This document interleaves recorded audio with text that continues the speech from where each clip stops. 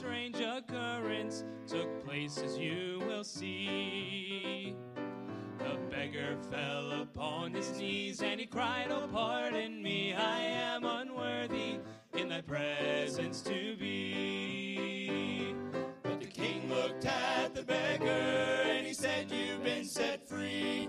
Your sins are all forgiven now, and you're born in royalty." So the king and the beggar walked off arm in arm. You see, that king was Jesus, and that beggar was me. He who was rich became so poor that a beggar rich might be. The Son of God became the Son of Man, that we poor fallen sons of men, the sons of God might be. I can't explain it, God's wondrous saving plan. But the king looked at the beggar, and he said, "You've been set free. Your sins are all forgiven now, and you're born in royalty." Born in royalty. And so the king and the beggar walked off arm in arm. You see, that king was Jesus, and that beggar was me. That king was Jesus, the King of Kings, and that beggar was me.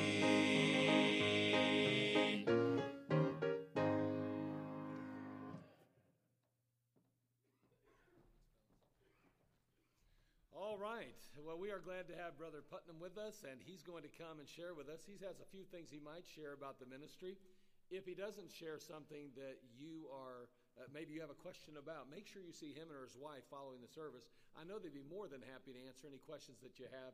He's going to come and share a little bit about the ministry and then preach the Word of God. Brother Putnam. Thank you so much. Amen. Well, thank you so much, Pastor Donald and church, for allowing us to be here. And again, my name is Keith, and my wife, Jamie, there. Jamie, if you don't mind standing there, just in case they missed you there. Wife, Jamie, and then our daughter, Lainey. And she is almost 2, and she is running all over the place. So if you see a small child running, it might be yours or it's probably mine. Amen. So, and we're very excited about what the Lord has called us to do. And we are currently on deputation, headed for Brazil, as Pastor mentioned. And that video had a lot of video from our recent survey trip in Brazil. We were down there for a month, and the Lord was very good to us as we've traveled, and safety, and it was just a wonderful time. Really, Lord gave us some vision about future direction for us in our ministry, and one of those things was about where we'd be working when we first got down to Brazil, working with a veteran missionary, and so we're excited. We're going to be working with Brother Ed Johnson and his family, and Brother Dan Johnson, you saw there in the video, he has been a missionary in Brazil for 44 years, and his son Ed, the youngest son, and we're excited about working with them. They have been back in Brazil now as missionaries for 14 years, and so we're excited about the opportunity that we have to work with them when we first get there and learn the language, learning Brazilian Portuguese. We're excited about that. We'll be studying that with him and a few other church members there in Taubaté. It's a city about 2 hours north of Sao Paulo. And Sao Paulo, of course, is a city of 21 million people, a very large city, a very needy place. But Taubaté, where we're going to be for our first term, a city of about 300,000. And so there still is a great need even there, and we're excited about the opportunity that we'll have to be working basically from the moment we get there. Brazil commonly is thought of as a Catholic country, and it certainly could be so historically especially, but in the last 20 years or so, charismatic churches have really started to grow in number and grow in popularity. And so there's a great deal of confusion about the gospel there in Brazil. And so we do covet your prayers as we go, that the Lord would give us boldness in our witness, and that the gospel would go forth with clarity, and that people would be saved for His honor and glory. Of course, ultimately, as we said, our desire is to see churches established, and that'll be done through soul winning, personal discipleship, and those things. And so please do pray for us. If you haven't stopped by the table, we're just outside one of the doors. I think that door right there, over to the door to the right here, and we're just outside there. Pick up one of our prayer cards, and we'd love to, as Pastor mentioned, answer any questions that you would have about us. We started traveling last September, and we praise the Lord. We have 50% of our support coming in at this point. And so please be in prayer with us as we travel and a lot of miles that we'll be putting on the car, already have put on the car. And also for Jamie, we're expecting baby number 2 here in March. And so we're excited about that. We're expecting a boy, but that adds to the fun of deputation and to the traveling. So just pray for Jamie and pray for us as we do travel. But again, thank you so much, Pastor, wherever he went. I don't know where he went. There he is. Sitting next to my wife. Okay, the same pew. There we go. Very good. Thank you again, Pastor, for allowing us to come and present our ministry. Have your Bible. Let's go to Matthew chapter 13 tonight. Matthew chapter 13. And we're going to read a verse of Scripture this evening, and we're going to look at several different passages of Scripture. But tonight we're going to look at a parable of Jesus Christ speaking about the kingdom of heaven, and I think learn some valuable lessons. And tonight we'll just share a little bit our heart for Brazil, our heart for missions. And I love the theme of the year, your reasonable service. You know, sometimes we get to thinking that what we've done for Jesus Christ is sufficient, and certainly we understand that our service to Him, our relationship in Him is secure. Amen. In Jesus Christ, and we are accepted at the moment of salvation. But understand that our labor for Him ought to be pleasing and honoring unto the Lord.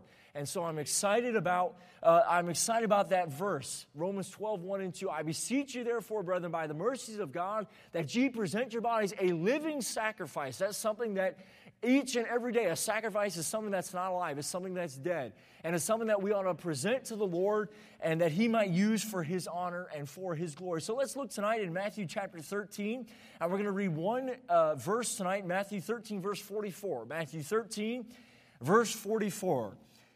And the Bible says here in Matthew 13, verse 44, again, the kingdom of heaven is like unto treasure hid in a field, the which when a man hath found, he hideth, and for joy thereof goeth, and selleth all that he hath, and buyeth that field. We'll read it one more time. Again, the kingdom of heaven is like unto a treasure hid in a field, the which when a man hath found, he hideth, and for joy thereof goeth, and selleth all that he hath, and buyeth that field. Let's go to the Lord in prayer. Father, we do thank you so much for this opportunity that we have to hear your word. Now, Father, I pray that you would just speak to hearts, open our hearts, our minds, and ears. Lord, please challenge us for what we hear. Help us to be more like you. And Lord, I pray that if there's someone in this room that does not know you as their Savior, that, Lord, even tonight would be the night that they put their faith and trust in you. And Lord, I pray that you challenge our hearts. Lord, help us to get a vision for the world. Help us to see a lost and dying world, Lord, that we can have an impact on if we would just lift our eyes and see the harvest that's just beyond our gaze. Help us to be sensitive to your Spirit, Lord, work in hearts as only as you can. In Jesus' name we pray. Amen. You know, I love the Bible, and I think that sometimes we read the Bible almost like it's a book just full of stories that happened a long time ago and almost like fiction, but these things really happen. And we look and we see that Jesus Christ is talking here in Matthew chapter 13. He's giving to us parables, or he's giving to us allegories, or things that we could understand a truth, a heavenly truth, in a more graspable way as humans. And as Jesus Christ is speaking through the different parables about what the kingdom of heaven is like, he comes and he's speaking through different things. We see he likens it to different, the sower and the seed. We find that in the beginning part of the chapter here. We find that he later on talks about the fact that it's like weeds that have been planted in good places. He talks about also that it's as if it were a leaven, or basically yeast in a loaf of bread. He talks about a mustard seed. All of these things that Jesus Christ is trying to get us to understand what the kingdom of heaven is like. And you know, sometimes we get to the idea that we can't understand these truths, and so God uses these parables as a means to try and to convey these truths to us. In verse 44, we find a one of these parables. It's the shortest one in the chapter, but it's the parable of the field with hid treasure. Now, I don't know about you, but as a kid, I kind of had a large imagination. And I always thought it would be neat if I could go into my backyard and start digging, and lo and behold, I would find some treasure, some buried treasure in my backyard. Anyone else like me? I thought that'd be pretty neat, you know? Well, there was actually a couple in California, Northern California, in the February of 2013, that actually this really did happen to them. Any gold collectors? Any coin collectors in here? Any coin enthusiasts? Okay, none. All right. Well, there was a couple, and in Northern California, they were walking their dog on their property in February of 2013. They had walked away many times before, but this time they noticed a canister, and it was rusty, and they saw it, and they weren't really quite sure what it was, and so they went and they picked it up, and at first they thought it was lead paint. They thought it was just an old paint can. Long story short, they got it home, and by the time they got it home, they realized that inside of this canister there were gold coins. Yeah, I know. I'm with you. I would have said, yeah. Well, so they went back to the place they found the one. They ended up finding 1,427 coins valued, face value of $27,980. Not bad, even if it was just face value. Well, the rest of the story is these coins had been minted in the late 1800s. And these were, they had double eagles and all these different things. I'm not a coin collector, so if you are, you can tell me about it later. They found 1,373 $20 coins, 50 $10 coins, and 4 $5 coins. These were mint condition, never had been circulated. And the couple found it, contacted lawyers, they contacted the Treasury, and of course our federal government would make sure if it had been seized from them that they would get their property back, but it was not linked to any robbery or anything like that. And so the couple, it is in their possession and was valued at over $10 million. Not bad for a walk in the backyard, I'd say. Not bad. But here we find that Jesus is using a parable, and he's not using he's using a parable, but this is a real story that really happened right here in Northern California in 2013. This treasure that was found in the backyard. And what the idea here is that this man finds a treasure, and this man values this field and values this treasure so much that he goes and all that he has, the Bible tells us that he sells all of it so that he might get this field back for himself. Now, we understand that he's talking about the kingdom of heaven. And we understand that Jesus Christ, when speaking of the kingdom of heaven, he's talking about the great sacrifice and the great value that he put on the souls of man. He's talking about the kingdom of heaven. He's talking about those that have trusted Christ as their Savior. In the first 4 parables that he uses here in chapter 13, it might be described as from man's perspective. It's the sower going to sow, and it's the wheat and the tares among the wheat, and it's all of these things. But now he's speaking from a heavenly perspective. And he's showing us the great value that God put on this field and God put on this treasure. Several things by way of introduction about this field. When we look at the field, there are 3 things that I see in this field. First of all, obviously, there's treasure in the field.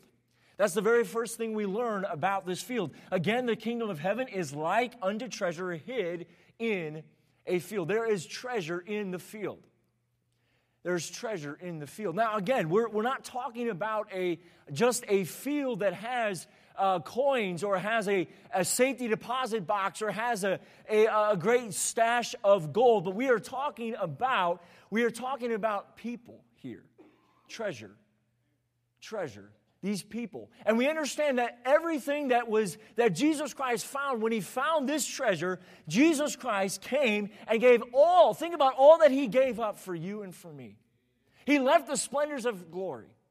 And boy, we're coming to Christmas time, and what a wonderful thing. And sure, we understand that Jesus Christ probably wasn't born on December 25th, okay? But let's understand that it's a time where we can recognize the great sacrifice that Jesus made on the cross. left the splendors of heaven, came and was born of a virgin, lived a perfect life, and died a cruel death. Philippians chapter 2 talks about the fact that he died, and even the death of the cross, it wasn't just some an average, normal death. This was the most vile, the most excruciating, most painful death that any man could ever die, and he died it for you and for me. I love that verse. But God commendeth his love toward us in that while we were yet sinners, Christ died for us. There was treasure in the field. Secondly, there's also joy to be found in the field. There was joy to be found. He says, again in verse 44, again, the kingdom of heaven is like unto treasure hid in a field, for the which when a man hath found, he hideth, and for joy thereof goeth, and selleth all that he hath, and buyeth that field. There was joy. Now, you might ask, okay, we're talking about Jesus and his sacrifice on Calvary, and we're talking about the great price that was paid for you and for me, and for the kingdom of heaven. Where's the joy? Where's the joy in dying on the cross? Where's the joy in he submitted to the Father's will? Amen? Aren't you glad he submitted to the Father's will? And I'm glad that he went on the cross, and I'm glad, but really, from a human perspective, where's the joy in that? Well, go with me very quickly to Hebrews chapter 2. Hebrews chapter 12. Hebrews chapter 12 and verse 2.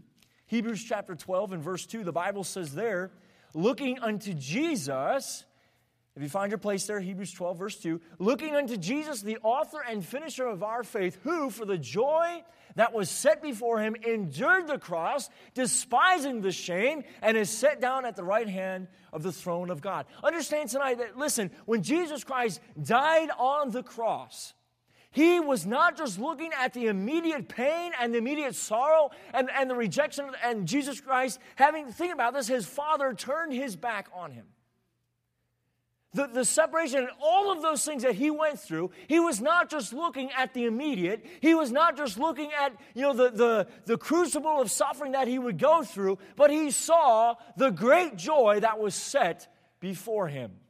And that joy that he saw was not only the exaltation of Jesus Christ. Philippians chapter 2 talks about the fact that we already mentioned, he died on the cross and became obedient unto death, even the death of the cross. Wherefore, the chapter doesn't stop there. Wherefore, God hath highly exalted him and hath given him a name which is above every name. That's why tonight we can with all confidence preach the name Jesus Christ. The way, the truth, and the life. Not through a church, not through a pastor, not through a pope, not by being a good person, none of those things, but only through Jesus Christ.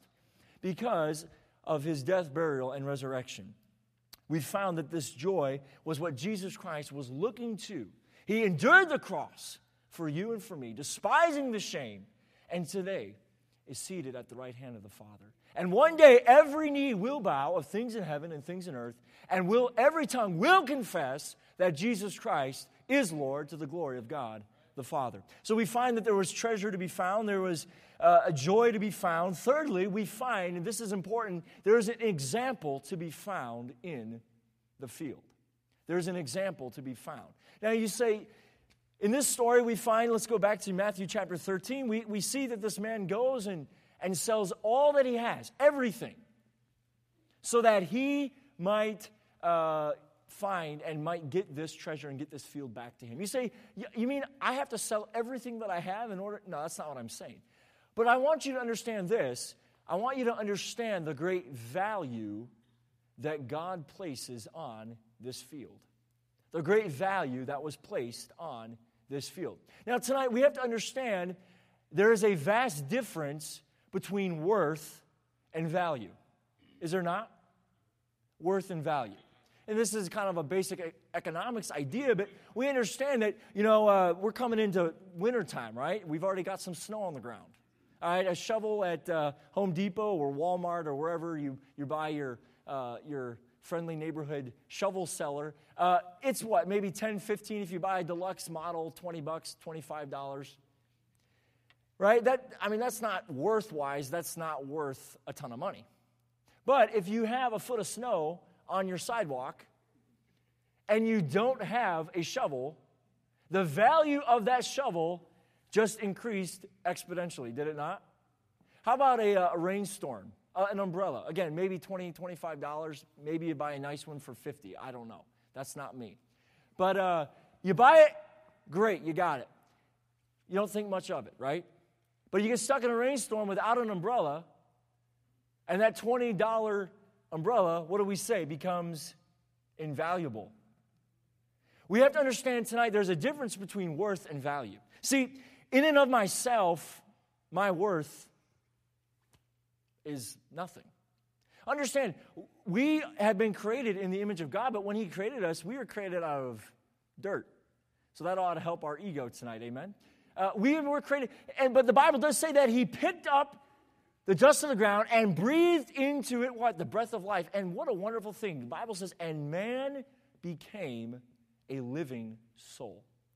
Not only were we created in the image of God, but we were given the eternal breath. And I'm not talking about immortality in our human flesh. We understand that. But listen, man became a living soul.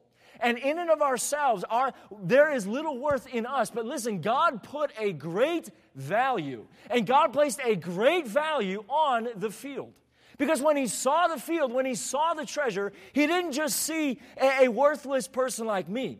He saw a never-dying soul. And when He looks at the world today, and we'll get to that in a moment, He doesn't just see 7.5 or 7.2 or however many billion people there are on the earth. He sees people with a never-dying soul. And the example was that He went and sold all that He had, and as a result, we find that the value of the field is found in the sacrifice made. The value of the field is found in the sacrifice made. The sacrifice was He went and sold all that He had, and for joy, and He sold it that He might buy that field. Now, we've been going through and we've been talking about this specific parable, but go with me just a few verses before, verse 37 and verse 38. Again, He's in the midst of all of these different parables about the kingdom of heaven and talking about them. And we have the parable of the sower and the seed. We have all these different parables. And in explaining one of these parables, verse 37, He answered and said unto them, He that soweth the good seed is the Son of Man. And verse 38, the field is the world. The field is the world. And looking at verse 44, this treasure that was hid in a field, the kingdom of heaven, that this man went and sold all that he had, the example that is found is the great sacrifice. The great sacrifice that was made to buy the field back. Now, when we talk about a field, when we look at a field, when God sees the world today, He does not just see mountains and He does not just see waterfalls or skyscrapers or airports. He does not see just that. He sees people. He sees people. Go with me to John chapter 4. John chapter 4, a very familiar portion of Scripture. John chapter 4. Jesus is talking to the woman at the well, and He must needs go through Samaria. He's there, and He's at Jacob's well leaning there, and He's been talking to this woman, a woman of ill repute, a woman who really had a messed up life up to this point. Ultimately, we find that she goes back into the town and says, come see a man that told me all things that ever I did. Is this not the Christ? And while this is happening, Jesus and His disciples come back to Jesus and begin to talk to Him.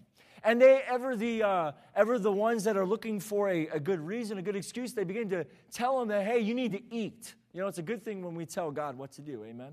And they say, hey, you need to eat. And Jesus says, hey, you guys don't understand. My meat is to do the will of Him that sent me. You know, and they're kind of confused. Because, again, they're so focused on the here and the now. They're so focused on the food. They're so focused on all of these things that they miss the point of what He's talking about. So go with me to John chapter 4, and let's pick it up here in verse 34. Jesus saith unto them, my meat is to do the will of Him that sent me, and to finish His work. And verse 35, say not ye, there are yet 4 months, and then cometh harvest? Behold, I say unto you, lift up your eyes and look on the fields, for they are white already to harvest. When Jesus looks at the world today, when he looks at the field, he doesn't just see, all the beauty that we see in this world. Listen, he sees souls. When Jesus is talking to them, the Bible says, in the meanwhile, in verse 31. So while the woman is going, there's a great crowd of people coming out to see Jesus. There's a great crowd of people that are coming to see this man that told this woman all the things that ever she had done. Is this not the Christ? While this is happening, Jesus says, listen, lift up your eyes. Listen, and he's talking about the harvest. He's not just talking about the fields that were undoubtedly around him, but he's looking at the great crowd of people that are coming out to him. And he's saying, hey, get your eyes off yourself. Stop being so self-focused. Look around. There's a great harvest, and this harvest, say not the 4 months, and then cometh harvest. I say, lift up your eyes and look on the fields, for they are white, already to harvest. This was a harvest that was immediate. There was a great harvest that was needed then and now. And as I said in the video, I'll say it again, if the harvest truly was plenteous, and if the harvest were, and the labors were few in Jesus' day, in Matthew 9, how much more so today? A harvest that is ready. A field that the price has been paid. Jesus values the field so much that he gave all that he had to buy that, to redeem that field back to him. And so tonight I want to look at 4 lessons from the field. 4 lessons from the field. First of all, God's field displays a readiness. We saw that here in John chapter 4. God's field displays a readiness. There's a great readiness, already a white and ready harvest that God is looking for somebody, and we'll look at that in just a moment, but there are people all over the world that somebody needs to tell the gospel to. Aren't you glad that somebody reached you with the gospel? Whether that was your dad, I got saved when I was 6, amen, but whether that was your dad, your mom, or the pastor, or somebody in this room, listen, aren't you glad that somebody reached you with the gospel? I wouldn't be ashamed if you never had one time heard about Jesus Christ. I think of Brazil, again, a country that is steeped in Catholicism. They're steeped in religion. But listen, Brazil doesn't need more religion. I say this carefully. They don't need more churches. Now hear me out. Because churches, religion isn't going to save anybody. It's a personal relationship with Jesus Christ. And our desire is to go that we might take the gospel and labor to get the gospel to them. Because listen, there is a harvest, there is a field, and that field displays a readiness. Number 2, God's field, this is important, this is where it gets personal. God's field desires reapers. He said here in John chapter 4, lift up your eyes and look on the fields, for they are white, already to harvest. The question that must be asked then is, who will reap this harvest? Who will reap this harvest? There's a great throng of people coming to see Jesus Christ. In Matthew 9, when he sees the multitude and he's moved with compassion and he says the harvest truly is plenteous and the labors are few, what are we going to do? We know the answer. Pray ye therefore the Lord of the harvest that he would send forth laborers into his harvest. Tonight, let's never forget that it is his harvest. It's God's harvest. And as such, don't you think God is concerned with his harvest? You know, if you're any farmers in here, I know we're a little bit more citified here, but, there's farms all over the Midwest. You know, a farmer goes out in March or April and spends all the money, plants the seed, pesticide, whatever, and that's it, right? Doesn't care about anything else. No, he is interested in a harvest. And the harvest is God's, and we must never forget that God's field, God's harvest, desires reapers. There's another parable he gives us in Matthew chapter 20, and every hour there's a great harvest that is being undergirded, and every hour the master would go out and would look for more laborers for this harvest. And every hour, even until the very last, the 11th hour, this man is going out and looking for laborers. The harvest demands laborers. Is looking for laborers. Tonight, God is looking for labors. And listen, our labors, we can't just labor in our effort and think that it's going to be okay or try to do it in our power. Listen, our labor must be done with the right means. We must do it through the power of God. And that verse, Philippians 2:16, holding forth the word of life, that I may rejoice in the day of Christ, that I have not run in vain, neither labored in vain. Listen, we can live a life in our best power and in our best ability, and it will all be in vain. I'm not trying to scare you, but let's understand that is a reality. When lived in our power, when done through our strength, everything that we do in our strength is going to be in vain. That's why Paul writes to us in 2 Corinthians, he's talking about all of these things, about how our labor for Christ will be tried in the fire. And the things that will last for eternity that we might give back to Him, that would redound to the glory of God, are the things that would be gold, silver, and precious stone, but the things that are going to burn up of wood, hay, and stubble. And boy, sometimes I think how much of what I'm living for is going to be wood, hay, and stubble versus gold, silver, and precious stone. We have to have the right means. We can't just go out and think, well, I can do it on my own power. I've got this. Hey, God's work must be done God's way. And we must do it with the filling of the Holy Spirit. We must do it with prayer. He said, pray ye therefore the Lord of the harvest, that He would send forth laborers into His harvest. Prayer. We need a church that has prayer, that God would send more laborers into His harvest. Our desires, we've been going on deputation. Sure, we need support and prayer support. But listen, our prayer is that God would raise up another generation of laborers for His harvest. You say, well, I think the rapture is going to happen. Me too. I believe it's imminent. Amen? I believe it could happen I know it'll happen in the twinkling of an eye. I believe it could happen any second. But listen, until that time, we need more laborers. We need more reapers for His harvest. His harvest desires reapers. Thirdly, God's harvest designates a reward. We already looked at this, but in Hebrews chapter 12, we saw that He endured the cross, despising the shame, for the joy that was set before Him. There's a reward for those that are involved in the harvest. Now, listen, I'm not talking about financial prosperity. I'm not talking about a prosperity gospel. That's very popular in Brazil, and it's sad to see so many times in Brazil, people, they are attracted to those kinds of churches. They end up getting burned, for lack of a better term. And they never want to darken the door of a church again. Now, we already said, we understand it's not a church, it's Jesus Christ. But they get so turned off to anything that they won't even listen to the gospel because it's a prosperity gospel. We're not talking about that, but there is a reward. And that reward is that we might give honor and glory unto Jesus Christ. Aren't you glad you're saved tonight? I'm so glad to be saved tonight. I'm so glad. But listen, we're not saved so that we can just keep to ourselves and we're on our way to heaven. We're not, I love what my pastor always say, listen, we're not saved to sit. We're saved to serve. And we got to get busy. There's a great reward in being involved in His harvest. Paul talks about this reward in Philippians.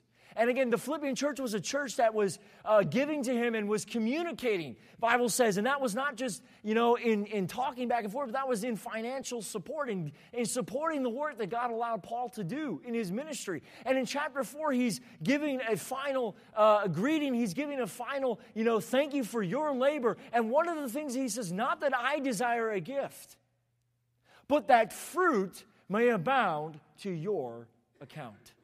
Paul's desire was not so that he could amass this great ministry and have this big name up in the lights and have it all about him. Hey, listen, it's not all about me. It's not all about you. It's all about Jesus Christ. And tonight, we just need some Christians that are going to say, listen, I'm not worried if my name is up in the big marquee. I'm not worried if my name's not in the biggest paper or whatever, or if pastor doesn't even mention my name from the pulpit. I'm going to serve Jesus Christ because He is worthy. His field designates a reward. God's field displays a readiness, white unto harvest. God's field desires reapers. God's field designates a reward. And lastly, God's field demands a response. It demands a response. See, we can look at the world today and we can say, boy, it's getting bad out there. We can look at the world and say, man, it's getting tougher and tougher to raise a godly family. We can make all the excuses we want. We can look at the world and just have any number of responses. But listen, the only thing that's going to make the difference is to simply go out and tell somebody about Jesus Christ. We see a world, a white harvest. It demands a response. It's either obedience or disobedience. It's either selflessness or selfishness. It's either giving or just hoarding what we have. It's not a binary option. It's not an either-or proposition. Either we are doing the work that God has called us to do, and man, I remind you tonight, it's not just for pastor. It's not just for the staff. It's not just for the deacons. It's not just for the missionaries. Listen, it's for each and every one of us to be involved in the field. I was 9 years old when God called me to preach. I was 9 years old when God called me to Brazil. But listen, even on deputation, I think it's so easy to think, well, one day we'll get to Brazil. And one day, hey, listen, one day is today. Because I don't know about tomorrow. But I know that there are people in my path each and every day that need to be saved. I don't know about that one day because I better get serving God today. Hey, teenager, don't wait till you're 20 years old and you think a light switch is going to turn on and all of a sudden you're going to feel, oh, today I'm going to serve God and today I'm going to be served. Hey, listen, develop a relationship with God now. Find His heart now. Get on fire for God now. You're not going to wake up when you're 30 years old and say, oh, man, I feel great. No. Start to serve God today. Have a passion for God. Get a heart for God now because His field demands a response. It demands a response. You've heard the response. There's only one or two options, either obedience or disobedience. Either we're going or we're sending. Either we're doing our part or we're not. This response is personal. What am I going to do? What am I going to do to give? How am I going to get involved? Who can I reach with the gospel? Not only is it personal, but it's also pointed. Because either it's disobedience or it's obedience. I've heard it said, my dad used to say to me all the time, hey, Keith, slow obedience is no obedience. And I knew when he was saying that, I knew I was probably about to get busted, amen? But listen, it's either no obedience or obedience. And the field demands a response. We can't sit idly by. We look at a world today, over 7 billion people. Who's going to reach the field? Who's going to reach the harvest? We need some young people that have a heart to serve God. We need to say, God, you know what? Just use me. I don't know how. You might not send me to Brazil, but listen, you might not send me to the mission field. But God, if you want me to go, I'm willing to go. My response is, Lord, here am I. Send me. The response. It demands a response. It's His heart. It is God's heart. The field, He paid the ultimate price. He paid His precious, spotless blood on Calvary for the field. He gave it all so that He might buy the field for that treasure, that souls, and souls have always been in the balance. The field has been bought. It's harvest time. It's His heart, it's His harvest, but it is our responsibility. We need to get involved. I know I'm talking to a church that's soul-ing minded, that's souls-minded, but listen, we must never get away from this idea, from this fact that the one reason that you and I are here today is to tell other people about Jesus Christ. Church is not just a social club. Yes, we can come and fellowship and worship. And yes, I love being in church. I love being in church. I grew up in church. I love it. But listen, the reason that we're here tonight is so that we might go out and reach a field. The field that God has paid for on the cross of Calvary. Tonight, lessons from the field. His field displays a readiness. His field desires reapers. His field designates a reward. And His field demands a response. What will your response be to the call of the field tonight? Father, I pray that you'd work in hearts. Father, I pray, God, that you would help us